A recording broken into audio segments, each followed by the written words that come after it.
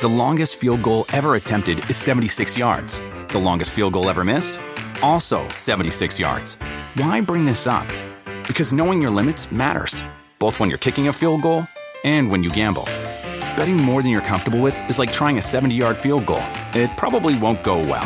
So set a limit when you gamble and stick to it. Want more helpful tips like this? Go to keepitfunohio.com for games, quizzes, and lots of ways to keep your gambling from getting out of hand. This is the story of the one. As head of maintenance at a concert hall, he knows the show must always go on. That's why he works behind the scenes, ensuring every light is working, the HVAC is humming, and his facility shines. With Grainger's supplies and solutions for every challenge he faces, plus 24/7 customer support, his venue never misses a beat. Call quickgrainger.com or just stop by. Grainger, for the ones who get it done.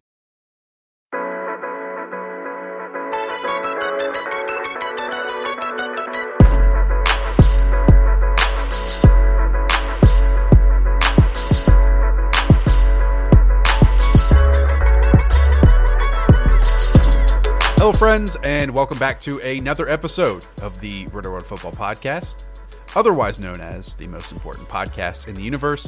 My name is Josh Norris. You know that, hopefully. Later on, we have Patrick Daugherty, RotoPat, joining me to break down the Sunday matchups. It's a fun second weekend of the playoffs. But to start off, we have Evan Silva. Evan, it was a fun first week, interesting first week, some unexpected things happened, like a quarterback catching a touchdown pass that he threw. Doubt I ever see that again, but potentially. All right, Evan, let's start off with the Falcons at the Eagles. That's a 4:35 game in your matchups column, which you can find on rotoworld.com, where you list that the Falcons are 3 points favorites, even though that they are on the road. We haven't seen the Eagles, for at least a week. So, what did the Eagles do, Evan, to win this game? Yeah, and we haven't seen the Eagles play all out with their starters since Week 16. Nick Foles did get about a quarter in Week 17, and then Nate Sudfeld came in and just checked it down the whole game. He had a long run, but I think we're going to see full 4 quarters of Nick Foles. So get excited over his last 5 quarters of action. He is 23 of 49 passing, 46.9% for 202 yards, 1 touchdown, 2 interceptions.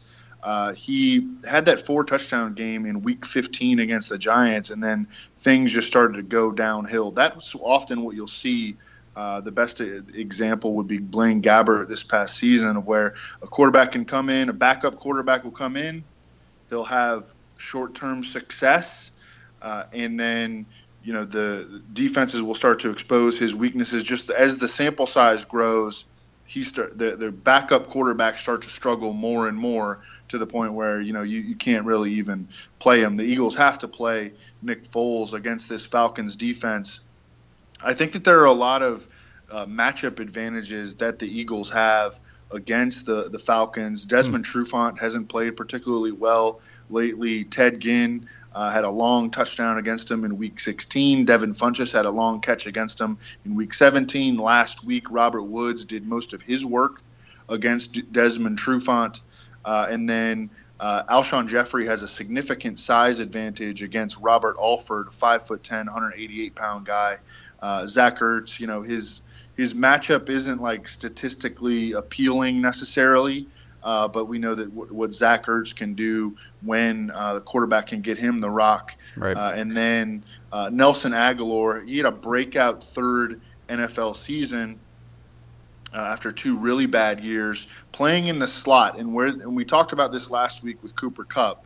The Falcons very vulnerable in the slot. They were last year as well.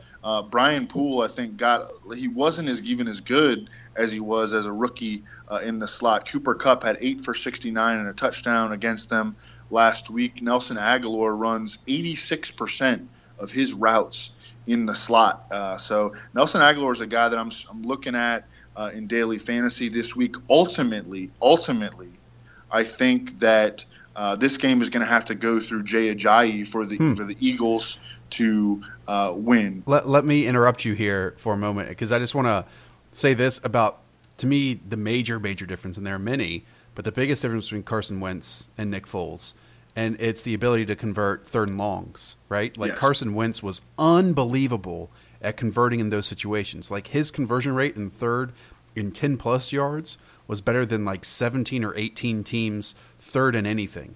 Like, ponder that. Consider that a moment. That's ridiculous. And we know that Nick Foles, and I believe in the week 17 game or whatever, the last one he truly played, like he was like 1 for whatever in converting third downs. That might have improved during the game, but at some point it was like that. So my point is this, like they have to get in situations that Nick Foles can convert in. And so that is kind of changing the way that they played offense a lot, because they had a playmaker at quarterback, and I would say now that they don't. And Evan, I would also contend that the Falcons are kind of turning into or coming into their best form of the season right now, in terms of their defensive players flying around Defensively, the field. absolutely. Yep. Yeah, over their last 7 games, they've held opponents to 16.9 points per game.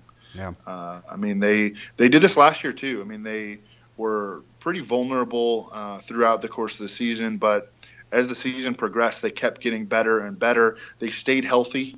I mean, they had one of the health. Absolutely, and it's very simple analysis, but staying healthy. I mean, and if you just look at the teams like across the league that are the healthiest, right? I mean, look at the Rams. They're still in it, and the Rams were extremely healthy for most of the season. And quickly here, Evan, I also want to give credit to Dan Quinn and Thomas Dimitroff and Scott Pioli and whoever else is there, right? Because I think the Falcons, especially defensively, are one of the best at identifying traits that they want their players to have and then picking those, right? They want an aggressive player. They want one with a great first step. They want one, who just flies the football and maybe make mistakes, but he does it full blast. And just aggressive guys. Like you see that with Tack McKinley, who's really coming on in the second half. I mean, Deion Jones, we know, Devondre Campbell, Keanu Neal, DeMonte Casey on special teams as well. Like these guys just run and hit, and their first step is ridiculous. And if you ever listen to the post-draft press conferences of the Falcons, you know that it's a highlight, and that's something that it's a critical factor that they look for. Yeah, they are very athletic on defense. I mean, they have one of the fastest defenses in football. I think that the Rams did average over 7 yards per carry against them last week.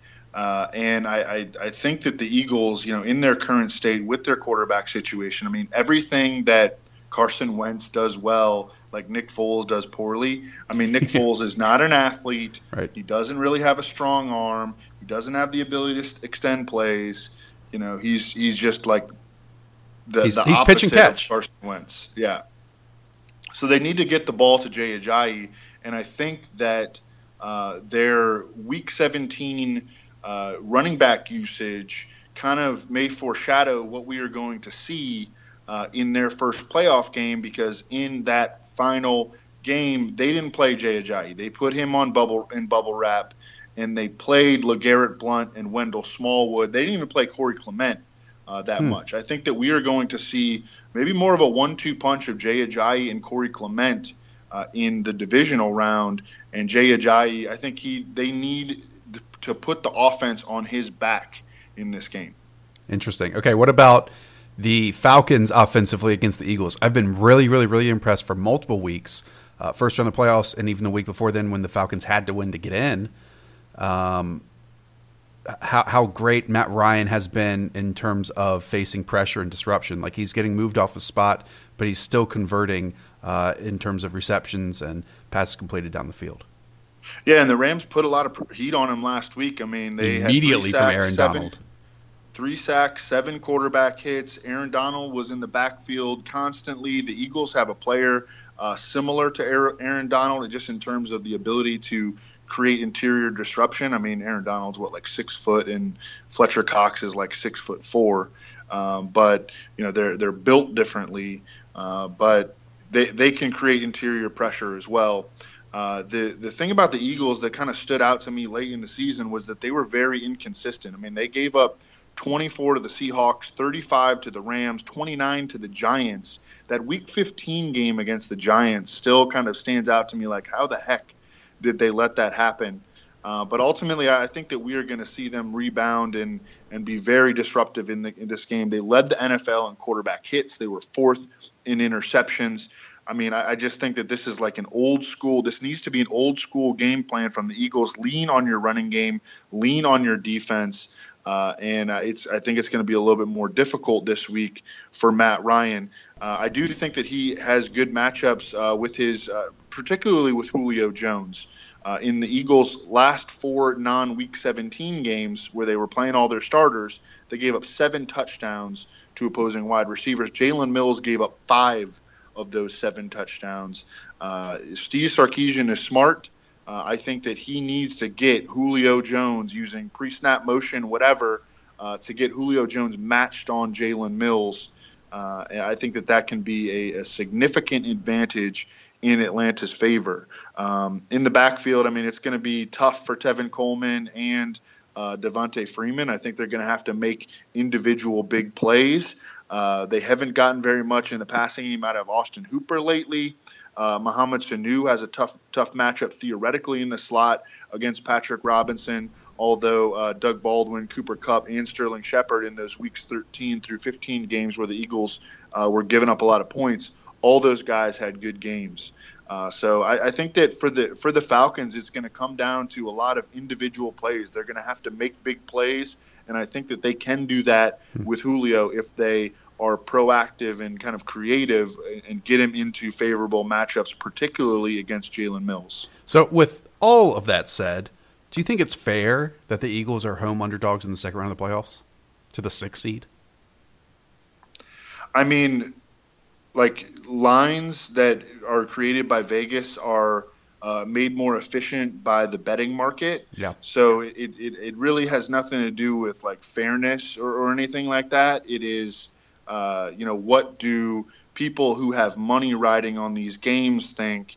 And if there was some sort of big, if there was if it was clear that the sports books came out and set a bad line, like the people who have money invested in the games would hit the other side really hard, which we have not seen. Actually, we've seen, if anything, a very small movement toward the Falcons. I picked the Eagles to win in my write-up because I think that their defense is going to potentially dominate this game, and I think that Jay Ajayi can play really well. But I think that it's a toss-up game, and really it's not surprising to me that the betting market doesn't have very much confidence in a team that is quarterbacked right now by Nick Foles. By the way, you can check out that write-up over at rotoworld.com. It's Evan's matchups column. Basically, like every single angle of the game is taken care of and outlined for you just to read and just to know before these games kick off. And I'm talking to you, by the way, Adam, Josh, and Peter, and Trevor, and Alex, and Chris, and Casey, and Jonathan. If you are not subscribed to this very podcast, do it right now because I know you're enjoying it. All right, Evan, let's move and shift over to the 8:15 Eastern game on Saturday. Ooh, it's the Tennessee Titans against the New England Patriots. Patriots are heavy favorites, 13-point favorites at this moment. Evan, the Titans won last week, but it certainly wasn't pretty. It certainly wasn't a good first half. And so I guess we can start with this since I led into it that way. What's the avenue of success for them potentially to upset the Patriots in a monstrous potential upset? If there is one. A lot of Derrick Henry. A lot of Derrick Henry because the Patriots, they gave up 4.4 yards per carry to opposing RBs in their last 5 games. They actually got a little better in run defense later in the season, but they're going to be getting back Alan Branch, their massive nose tackle. He was like 340 pounds coming out of Michigan. I think, like I talked to Ross Tucker about this, he thinks he's like 360 these days. So it's not necessarily that great of a matchup. But the Patriots linebackers have been vulnerable in run defense all season, running in there. Like they lost Dante Hightower early in the process. They've been running out Marquise Flowers and Landon Roberts lately, but Kyle Van Noy is going to be back this week. None of those guys are big-time run defenders. And Derrick Henry, the Patriots almost like invite you to try to run on them, and that may be even playing into the Patriots' hands. I mean, the Titans are just going to have to play a perfect game, but I think it's going to have to be fueled by Derrick Henry. I went back and looked at all of his games where he's had double-digit carries versus all the games where he's had fewer than double digits. And his yards per carry average jumps from 3.97 to 4.79 when he gets the ball more. I think that there is something to the notion that a running back can get into a rhythm, that they can wear down a defense as the game progresses. And I think that if any back is going to be like that, it would be a guy who's 247 pounds like Derrick Henry. I mean, they need to get him the ball in the passing game too. That was another area where the Patriots had some susceptibility. I mean, over the past 2 weeks, Derrick Henry has only seen 4 targets, but he's caught 3 of them for gains of 66 for a touchdown, 29, and 6 yards. I hope that Mike Mularkey and his coaching staff are willing to embrace the fact that Derrick Henry actually can catch, right?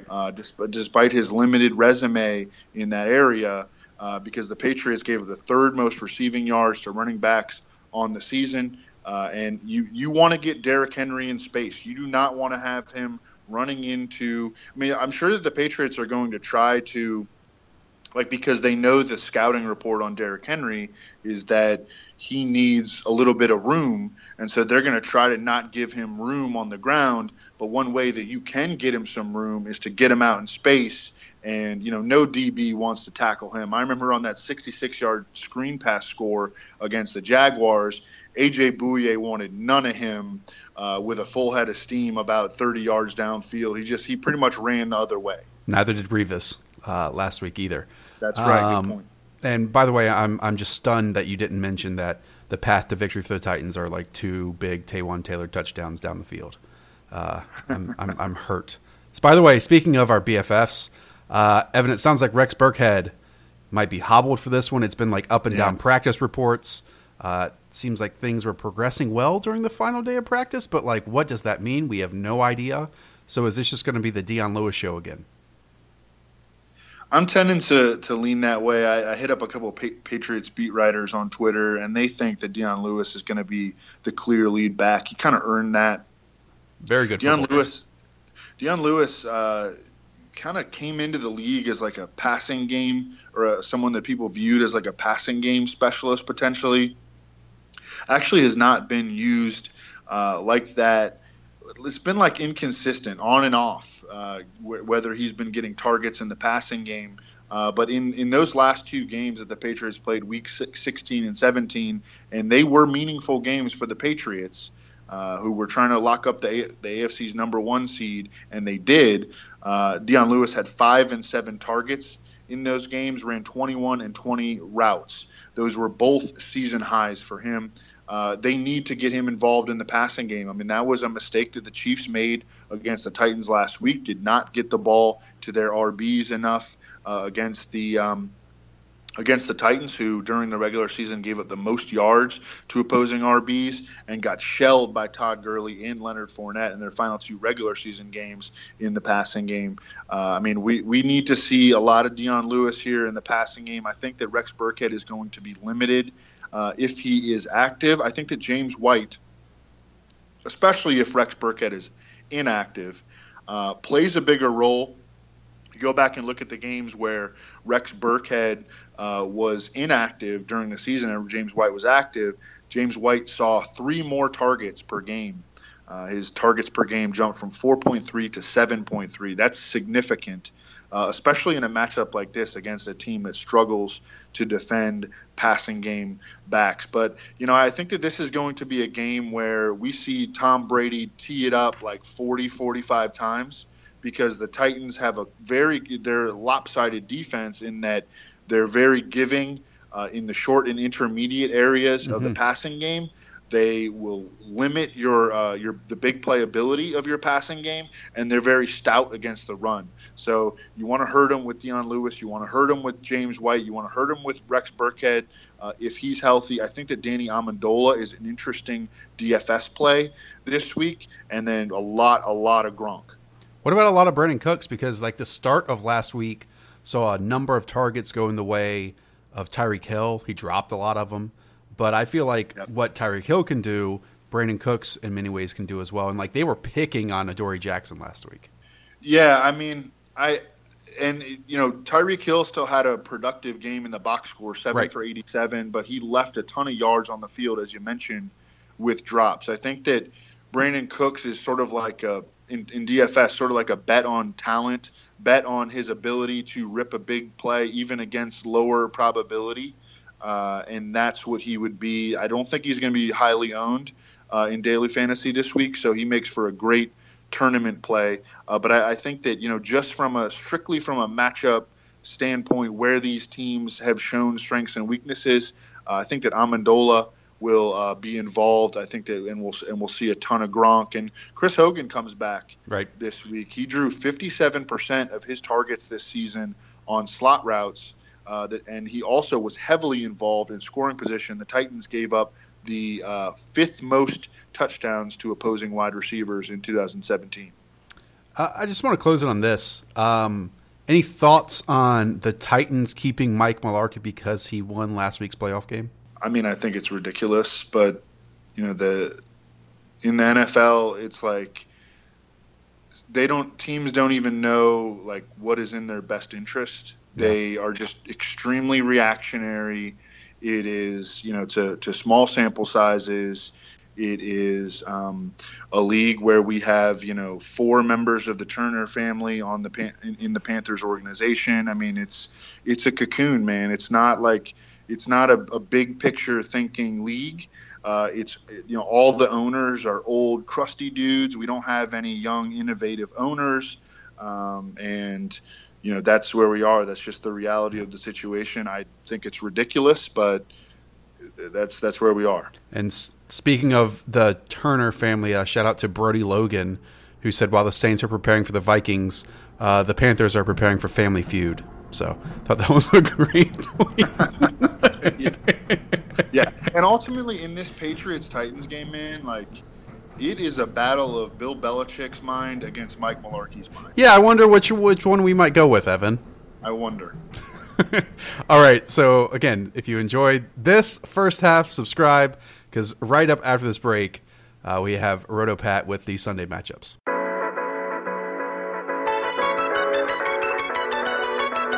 And we're back here with Patrick Doherty. God, Pat, I always think about a question to ask you. I have none. Okay, Pat, what's your favorite thing to do in the snow? Not going it. I love that answer. I actually like the snow. I don't mind the cold weather. I like my true answer is that when it's really cold, I like to go out and take like deep breaths. I think it feels good, cleansing. Are you like a meditative type? Is that a word, meditative? Meditative? No, not really. I've dabbled in it, but no. Have you ever done sensory deprivation tanks? No. I have. You should try it. Sounds like something like Tiger Woods would do, like when he was obsessed with Navy SEALs training. Possibly. I've done it, I think, 4 or 5 times. And what is that? You know what it is, right? Not really, no. So all that you do is they have like these, they kind of look like big enclosed showers. I mean, they're all different types. Some of them are pods, whatever. But it just has like 1,000 pounds of salt in it. And so because of the buoyancy, you float. So it's like denser than the Dead Sea. And so all that you do, since it's dark, since there's no noise, since the temperature of the water is close to the temperature of your body, it's supposed to, what it says, deprive you of your senses. And then you just lay in there for 45 minutes, an hour, and kind of like not lose your mind, but like go outside of, your current thought process and stuff. And so like you don't know how much time has passed, all that kind of stuff. It's interesting. I would suggest it to everyone. But is there like a way you can get it out if you like freak out? Yeah, like places usually have like lights that you can press, or and obviously you are naked in there, or something to hit music, blah blah blah. But it's just interesting. Yeah, I just saw an article about this like literally today about it being a trend in St. Louis, but I don't think it was referred to that. And the headline is a sensory. They called it something else, new agey. They called it floating. But no, I haven't done that, Josh. You should try it. Try it. Take an afternoon after the season's over.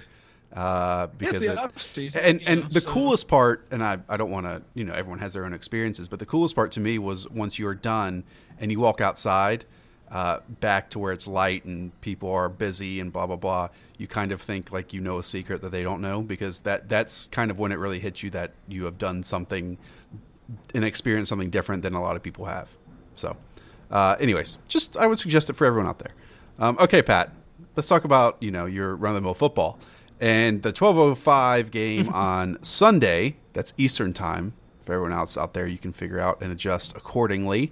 It's at 1:05 Eastern, Josh. I think it says 12:05. 1:05 Eastern, Josh. On Evan's matchups column. So are you telling me Evan's wrong? He wrote it in Central Time. They would never play a playoff game, though, at noon Eastern, or like 11 Central. So. All right. I'll believe you. Just get it right, Josh. I'll blame this on Evan. It's never my fault. Okay, it is the Jacksonville Jaguars at the Pittsburgh Steelers. We all know what happened earlier this season when they played. Ben Roethlisberger threw 5 interceptions, and Jacksonville's defense was as good as it's ever been. Pat, we saw Jacksonville win last week in in a game that was devoid of offense. So since we haven't seen the Steelers play with their starters in quite some time, what should we expect from the Steelers going up against the Jacksonville Jaguars defense? By the way, before I talk about this, I only agreed to do the pod on the condition that we would dedicate at least 1 hour to every one of Norv Turner's family members now on the Panthers coaching staff, and I feel like I've been misled. I kind of want to do one of those DNA tests that you like swab your cheek and then you send it away and it tells you who your family tree is to see if like my 10th distant cousin is Norv Turner, and so I can get a job. So you're the Panthers tight ends coach this time next week? Exactly. Jaguars, Steelers, I mean, what's there really to say? I mean, I don't think, of all the games this weekend, I don't think, even less than the Eagles, I really don't think the Jaguars have a chance to win, despite what they did to Ben earlier in the season. The game was kind of a turning point for Ben Roethlisberger. He talked about basically like, do I suck now after the game? And the answer was no. After that, he didn't. In the 10 games after that, he got his yards per attempt back above 8. He had a 22-7 touchdown interception ratio. That game was kind of before that, including the Jags game, but in his first 5 games this season, he was only averaging 6.5 yards per attempt. So that game kind of seemed to like wake Ben up into the 2017 season. And I'm not like a Jaguars defense truther. I think they're for real. I mean, they proved it again last week, but is how can you win in Pittsburgh in a playoff game with Blake Bortles as your quarterback? And we're not going to get a repeat of like crazy legs Bortles this week. The Steelers, I think, allowed like the 5th fewest quarterback rushing yards, and I just don't know what the formula will be for the Jaguars. Maybe it will be a quieter day than usual for the Steelers offense, but well rested. They'll all be operating on over 2 weeks rest. I mean, even the Bills got a few, big plays against the Jags last week. So maybe it'll take a while for the Steelers to salt the game away. But unless the Jags can literally repeat what they did early in the season and get 5 interceptions, I don't see how they spring the upset. And the game and the teams are slightly different than they were when they met previously. Like, obviously, Juju Smith-Schuster is an important part of the Steelers' offense now. And obviously, the Steelers are without their middle linebacker in Ryan Shazier. So I would say the biggest thing would be for the Jaguars to kind of copy what the Ravens did, right? And have Alex Collins, which was with the Ravens, get to the edge, and hopefully they can get Leonard Fournette to the edge, because right now the Pittsburgh linebackers, off-ball linebackers, should say, not their edge rushers, are slow. That's probably their best chance to win. But I mean, the Blake Bortles stuff last year was just like ridiculous, And like even Fournette last week. I mean, the Bills' run defense, kind of a seesaw all year. But Fournette, they exploitable run defense basically. And Leonard Fournette, had another just mired in like this 2 or 3 month slump at this point. And yeah, unless Leonard Fournette wakes up, unless Blake Bortles can, get to like 200 yards passing and avoid turning the ball over, I just don't know what the formula is. I've seen 2 to 3 defensive touchdowns come to the defense of Blake Bortles recently, and it's ridiculous. Like, why should you? Really, why should you? Some of the passes he missed in that game were indefensible. Okay, here's the stat for you, okay? Look at next gen stats. 27.5% of Cam Newton's targets last week were to receivers in less than or 1 yard of space. Okay, so it was tight coverage. That was the highest of the weekend. That was the highest of any average of the season. Okay, last week for Blake Bortles, 4.5% of his were in that area in terms of aggressive throws, and he still was awful. Awful. These guys were open, and he couldn't even hit them. He's playing with zero confidence, and he kind of got away with like the Alex Smith trick last week. He didn't have confidence he can make the throws, so I'm just going to tuck and run and take him by surprise. And he ran a little bit this season, but I don't think he had 10 attempts last week. I think previously he didn't have more than like 5 or 6. And the Steelers are going to be.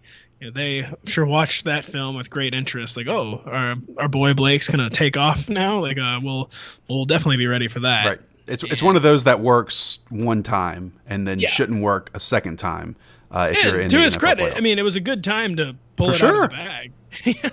For sure. It was all they had going. But, I don't think that lightning will strike twice this weekend. What about Antonio Brown? Obviously difficult matchup against Jalen Ramsey, difficult matchup against A.J. Boye and those safeties as well. Would you expect Antonio Brown to get over 100 receiving yards in this game? And is that necessary for the Steelers to win? I might say no. I think that the Steelers might do the thing like the 49ers, or what the 49ers did, kind of try to rip them relentlessly underneath. The first time they played, they kind of maybe tried to do that already. Le'Veon Bell had 10 receptions, but I think maybe I would choose Le'Veon Bell to lead the Steelers in receiving this weekend. I love that. Even against Jalen Ramsey, obviously, I will not be surprised whatsoever if Antonio Brown went past 100 yards. But if I was betting on that, I would probably take the under. 6 catches, 60-yard kind of day for Antonio. Make some big chain-moving grabs. But I'm feeling a Le'Veon Bell game. Do you expect the Steelers to score over 20 points in this one? Yeah, I do. Between 20 and 27, okay. 24, 25. Blake Bortles is probably going to set them up in good field position too many times for that not to happen. And you mentioned Le'Veon, and I just always go back to one time during the season when it was like a Monday night game or a Sunday night game or something, and I was up by 18 points or 16 points heading into finishing up a matchup, and I was like, okay, if Le'Veon just doesn't do a lot, I can still win this game.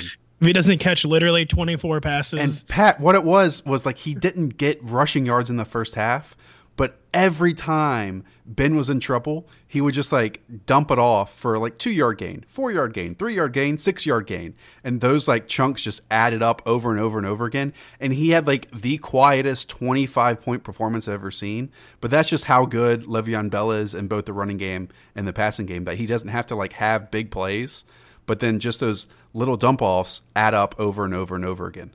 So I'm with he had a death by 1,000 paper cuts type season, basically, to opposing teams. You could have moved on?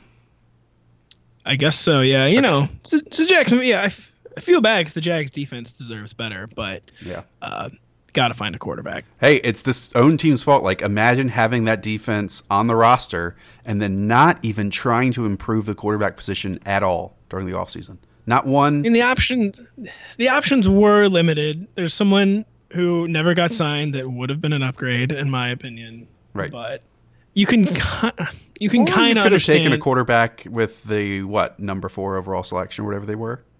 Or they could have. They really could have. At the very least, done the typical second, third round dart throw. Right. And which they did. maybe Davis Webb is leading the Jacksonville Jaguars into the AFC Championship game in an alternate history of the 2017 offseason and season. But no. Will we see Chad Henne this weekend, do you think? Ooh, kind of like the Tua Tagovailoa of the NFL is Chad Henne this weekend? Chad Henne is this generation's Tua. He's the Benjamin Button Tua. Yeah, if Blake Bortles' first half, is anything like his whole game against the Bills, they're going to have to seriously think about it. Okay, so next is the New Orleans Saints at the Minnesota Vikings. Evan says this is a 3:40 game, but that's actually a 4:40 game here on the Beast Coast. So we saw the Saints last week, and Pat, we kind of predicted exactly how that game would go. We knew that the Panthers were going to try to shut down Alvin Kamara and Mark Ingram, which they did. God, I swear it's every single train passing tonight. I apologize to everyone out there, but I swear it's nonstop trains. Anyways, the Panthers did shut down that running game, and so both you and I joked that, okay, now they just put it in a Hall of Fame quarterback's hands and allow him to work against a defense and a secondary that hasn't been great. And look what happened. They put up a ton of points. So, Pat, I guess we expect the Vikings defense to do the exact same thing, right? Because they have a better secondary, but try to shut down, again, Alvin Kamara, Mark Ingram, limit them to under, 60 yards rushing, and win the game that way. Yeah, they're going to have to – it's one of the craziest things we've heard a few times this season, but they're going to try to make Drew Brees beat them. Graham Barfield had an amazing stat earlier Thursday where in the Vikings' 8 home games this season, they allowed 2.82 yards per carry and 55 rushing yards per game. So just completely eliminated opposing rushing attacks. With passing attacks, they mostly eliminated too, and more interceptions and touchdowns allowed. They allowed only 8 offensive touchdowns in 8 home games. But, the playoffs, it's not just Bill Belichick that tries to take away what the opposing team does best. It's kind of what everybody tries to do. And the Saints rode the running game all year. The Panthers, showed that the formula has some merit. Like that you can maybe shut down the running game, but they didn't effectively shut down Drew Brees enough. But the Vikings have better personnel in that department, and I think their primary focus will be erasing the run and then kind of like daring Drew Brees to beat them, which, future Hall of Famer, maybe he will. Right. But I think that will absolutely be the formula for the Vikings this weekend. I'm very interested to see how the Minnesota Vikings offense looks because Case Keenum's definitely had a fantastic season, right? And has looked better than we've ever seen him. The last time these two teams played was week 1, correct? And that's when Sam Bradford made those ridiculous throws. We were all excited to see what Sam Bradford had in store this season with Adam Thielen. You remember that? And Stephon Diggs. I do. And it's like, oh, here it is. The real Sam Bradford's here. And then he doesn't play the rest of the season. So, Pat, can Case Keenum replicate those ridiculous throws that Bradford had and take advantage of top-flight receivers in Adam Thielen and Stephon Diggs? I doubt it. We've talked a lot about the Saints defense for some reason on this podcast, you and me, where we don't think they're overrated necessarily, but I think people have gotten carried away with talking about their improvement. It's still like kind of a very middle of the road defense, right. But the Saints, to win, they have to turn Case Keenum into Blake Bortles basically. And last weekend with Cam Newton, it should have been a matchup in theory. Cam Newton had been really struggling as a passer. Should have been a matchup where the Saints had a big advantage. Instead, Cam at 350 yards with basically Kalen Clay operating as his number 1 receiver. Could have had over 400. Yeah, could have had over 400 yards if Ken Crawley hadn't literally tackled Kalen Clay twice for defensive pass interference. So the Saints pass defense has to show up more than it did last week. And because the Vikings will be committed to the run, we know that. But they're going to run no matter what. But like I feel like the X factor is they can't let really a middling talent like Case Keenum make any big plays. And if it's the kind of game I think it's gonna be low scoring with the Vikings, they get 2 or 3 big plays either in the running game or the passing game. It might kind of be lights out for the Saints. So I think priority number 1 has to be just completely accepting that maybe the running game will do some damage, but like just having to completely erase Case Keenum. And I forgot to mention that the Steelers are 7.5-point favorites over the Jaguars. The Vikings are actually 4-point favorites over the Saints, which is not much when considering they're at home. Pat, 2 names who I think are not the underappreciated, underlooked players on the field, but ones that I think can have a major factor and perhaps win for the Vikings. Jerick McKinnon and Stephon Diggs. I mean, we all love Adam Thielen, right? He's a top 10 wide receiver in the NFL. I'll say that. He absolutely is. But Stephon Diggs has a better chance to score touchdowns, especially when they get closer to the red zone. And when you look at what the Saints have given up in the passing game over the last 5 games, 2 great games by Julio Jones, and obviously Stephon Diggs isn't Julio Jones, but 7 catches, 149, 5 catches, 98 yards. I think Chris Godwin 7 catches, 111 yards, and a touchdown. And then Devin Funchess last week, who could have had much more, 4 catches and 79 yards. And Diggs is on quite a streak here. So, again, wouldn't be surprised at all to see Stephon Diggs outshine a great player in Adam Thielen.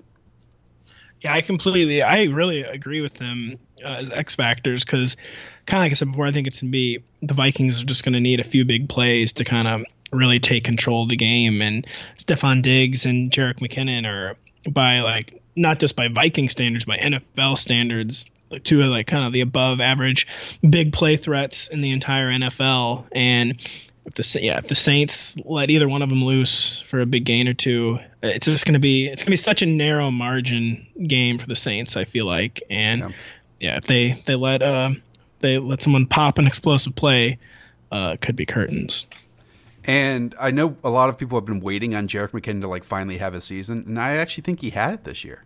And I know his opportunity might not have been great, but when he's been on the field and in that role for them, he's created some big plays. And he could definitely do that against some slower linebackers. I mean, we saw and he's, again, I wouldn't say he's Christian McCaffrey, but when you are down however many points the Panthers were and create a big play like that when the whole defense is not ready for it, but trying not to give up a big play, then your defense has a few problems in that area. So, yeah, I was going to say real quick, big congrats to Christian McCaffrey for making a play.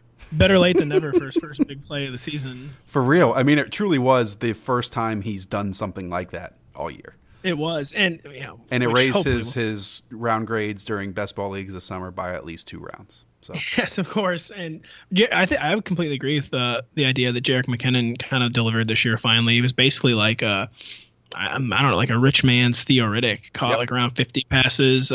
Wasn't super dynamic on the ground, but was certainly, if they were wanted to keep him on the field for a few plays, they could hand it off to him. And it's not like it was just token passing back carries, just to keep the defense honest. I mean, he was a legit runner. And expectations, as they are known, got out of hand in dynasty leagues. But it was the Vikings, they would probably have taken the season 9 times out of 10 from Jerick McKinnon when they drafted him if they knew he could provide this kind of year. So, yeah.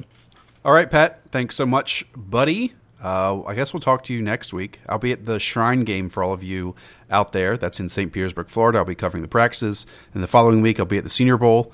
So be sure to check out that stuff over at rotoworld.com. A reminder, you can check out Evan's matchups column over at RotoWorld. You can check out Reeves' rankings over on the website as well. And you can check out Pat at RotoPat on Twitter. So until next time. It's a quiet writing month for me. See ya. Life is a highway, and on it there will be many chicken sandwiches.